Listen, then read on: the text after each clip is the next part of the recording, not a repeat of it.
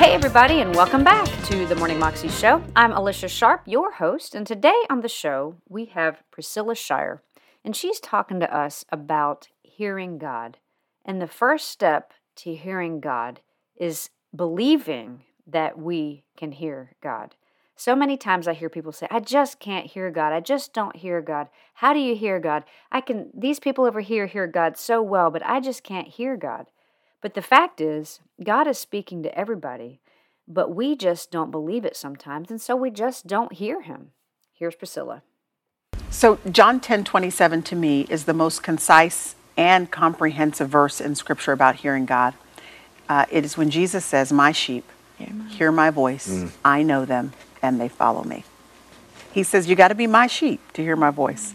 So you said new Christians. Listen, that relationship right there is the connector that allows you access to the voice of God. So to me, the first step is actually believing that as an adopted son or daughter grafted into the family of God, that you have the capacity innately, because you're part of the family, to now hear the voice of God. It's like when we were growing up in our house, I don't know about you guys, but we didn't have access to a whole lot of cable television. My parents didn't get cable. They didn't get, whatever, direct TV, all that stuff. We didn't have any of that stuff. Right. And I felt a little mad about that. I really wanted to have more channels, but my parents chose that we could really only watch The Cosby Show on Thursdays at 7 o'clock and then A Different World. So it wasn't until we were getting ready to get married, I moved out. I remember the day I had the cable guy come over, hook up the cable. And after he did all that hooking up, he said, here's the remote control, push the guide button. And I pushed the guide button. And I had never seen so many channels in my life on the screen. I had no idea all those channels were there. Now, all those channels didn't just get created that day. They had always been there. It's just I didn't have the right hookup so that I could tap into them and bring them and draw them down into my experience.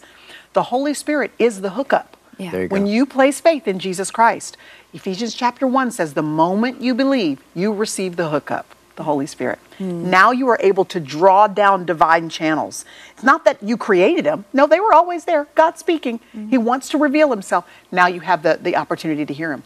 So really the first step, especially if you grew up in an environment where this concept is sort of unique and different and new for you, it's to believe that as a privilege of being a son or a daughter, you can hear from God. Beautiful. It is the deception of the enemy to cause us to think we have to have a seminary degree, we have to have some special hotline connection with God like somebody we may admire, that we as regular men and women can't hear from God. That's what the enemy wants you to think. Right. He doesn't want you to know it's your birthright. And so believing that you can is the first step to hearing God. So one of the things I love about the Holy Spirit's work in us, and this is in regards to hearing God, but his work in us is to sanctify us. Sanctification is the process by which we are molded into the image of Jesus Christ. It is the process by which our mind changes, our ambitions change, our desires. We start wanting stuff we never thought we want.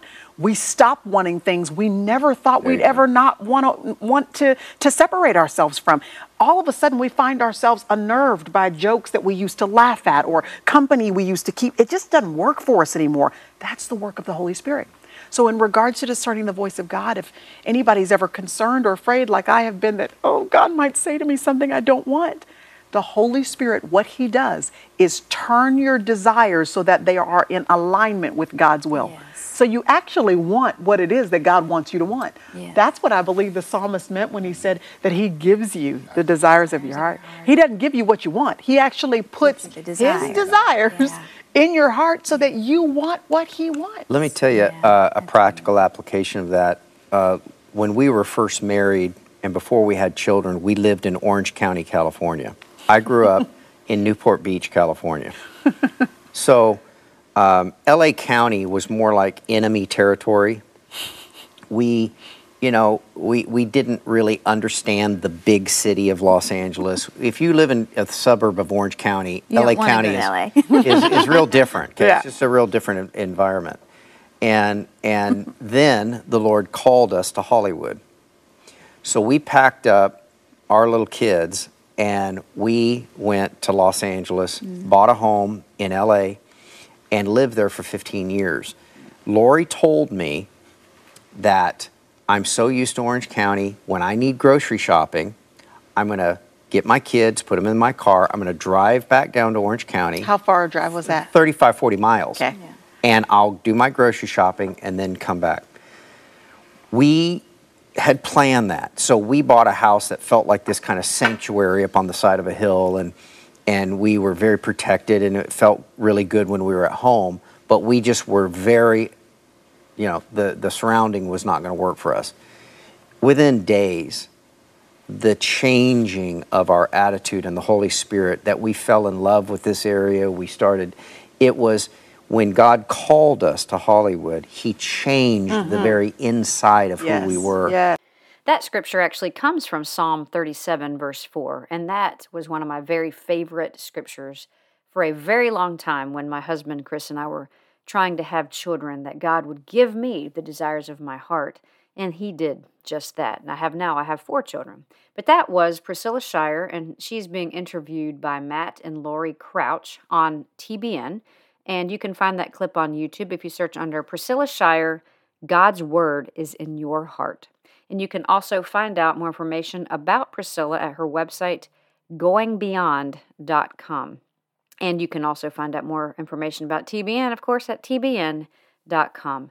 And I hope you have a fabulous day today and that you remember to go live your 320 life more than you can imagine. God bless.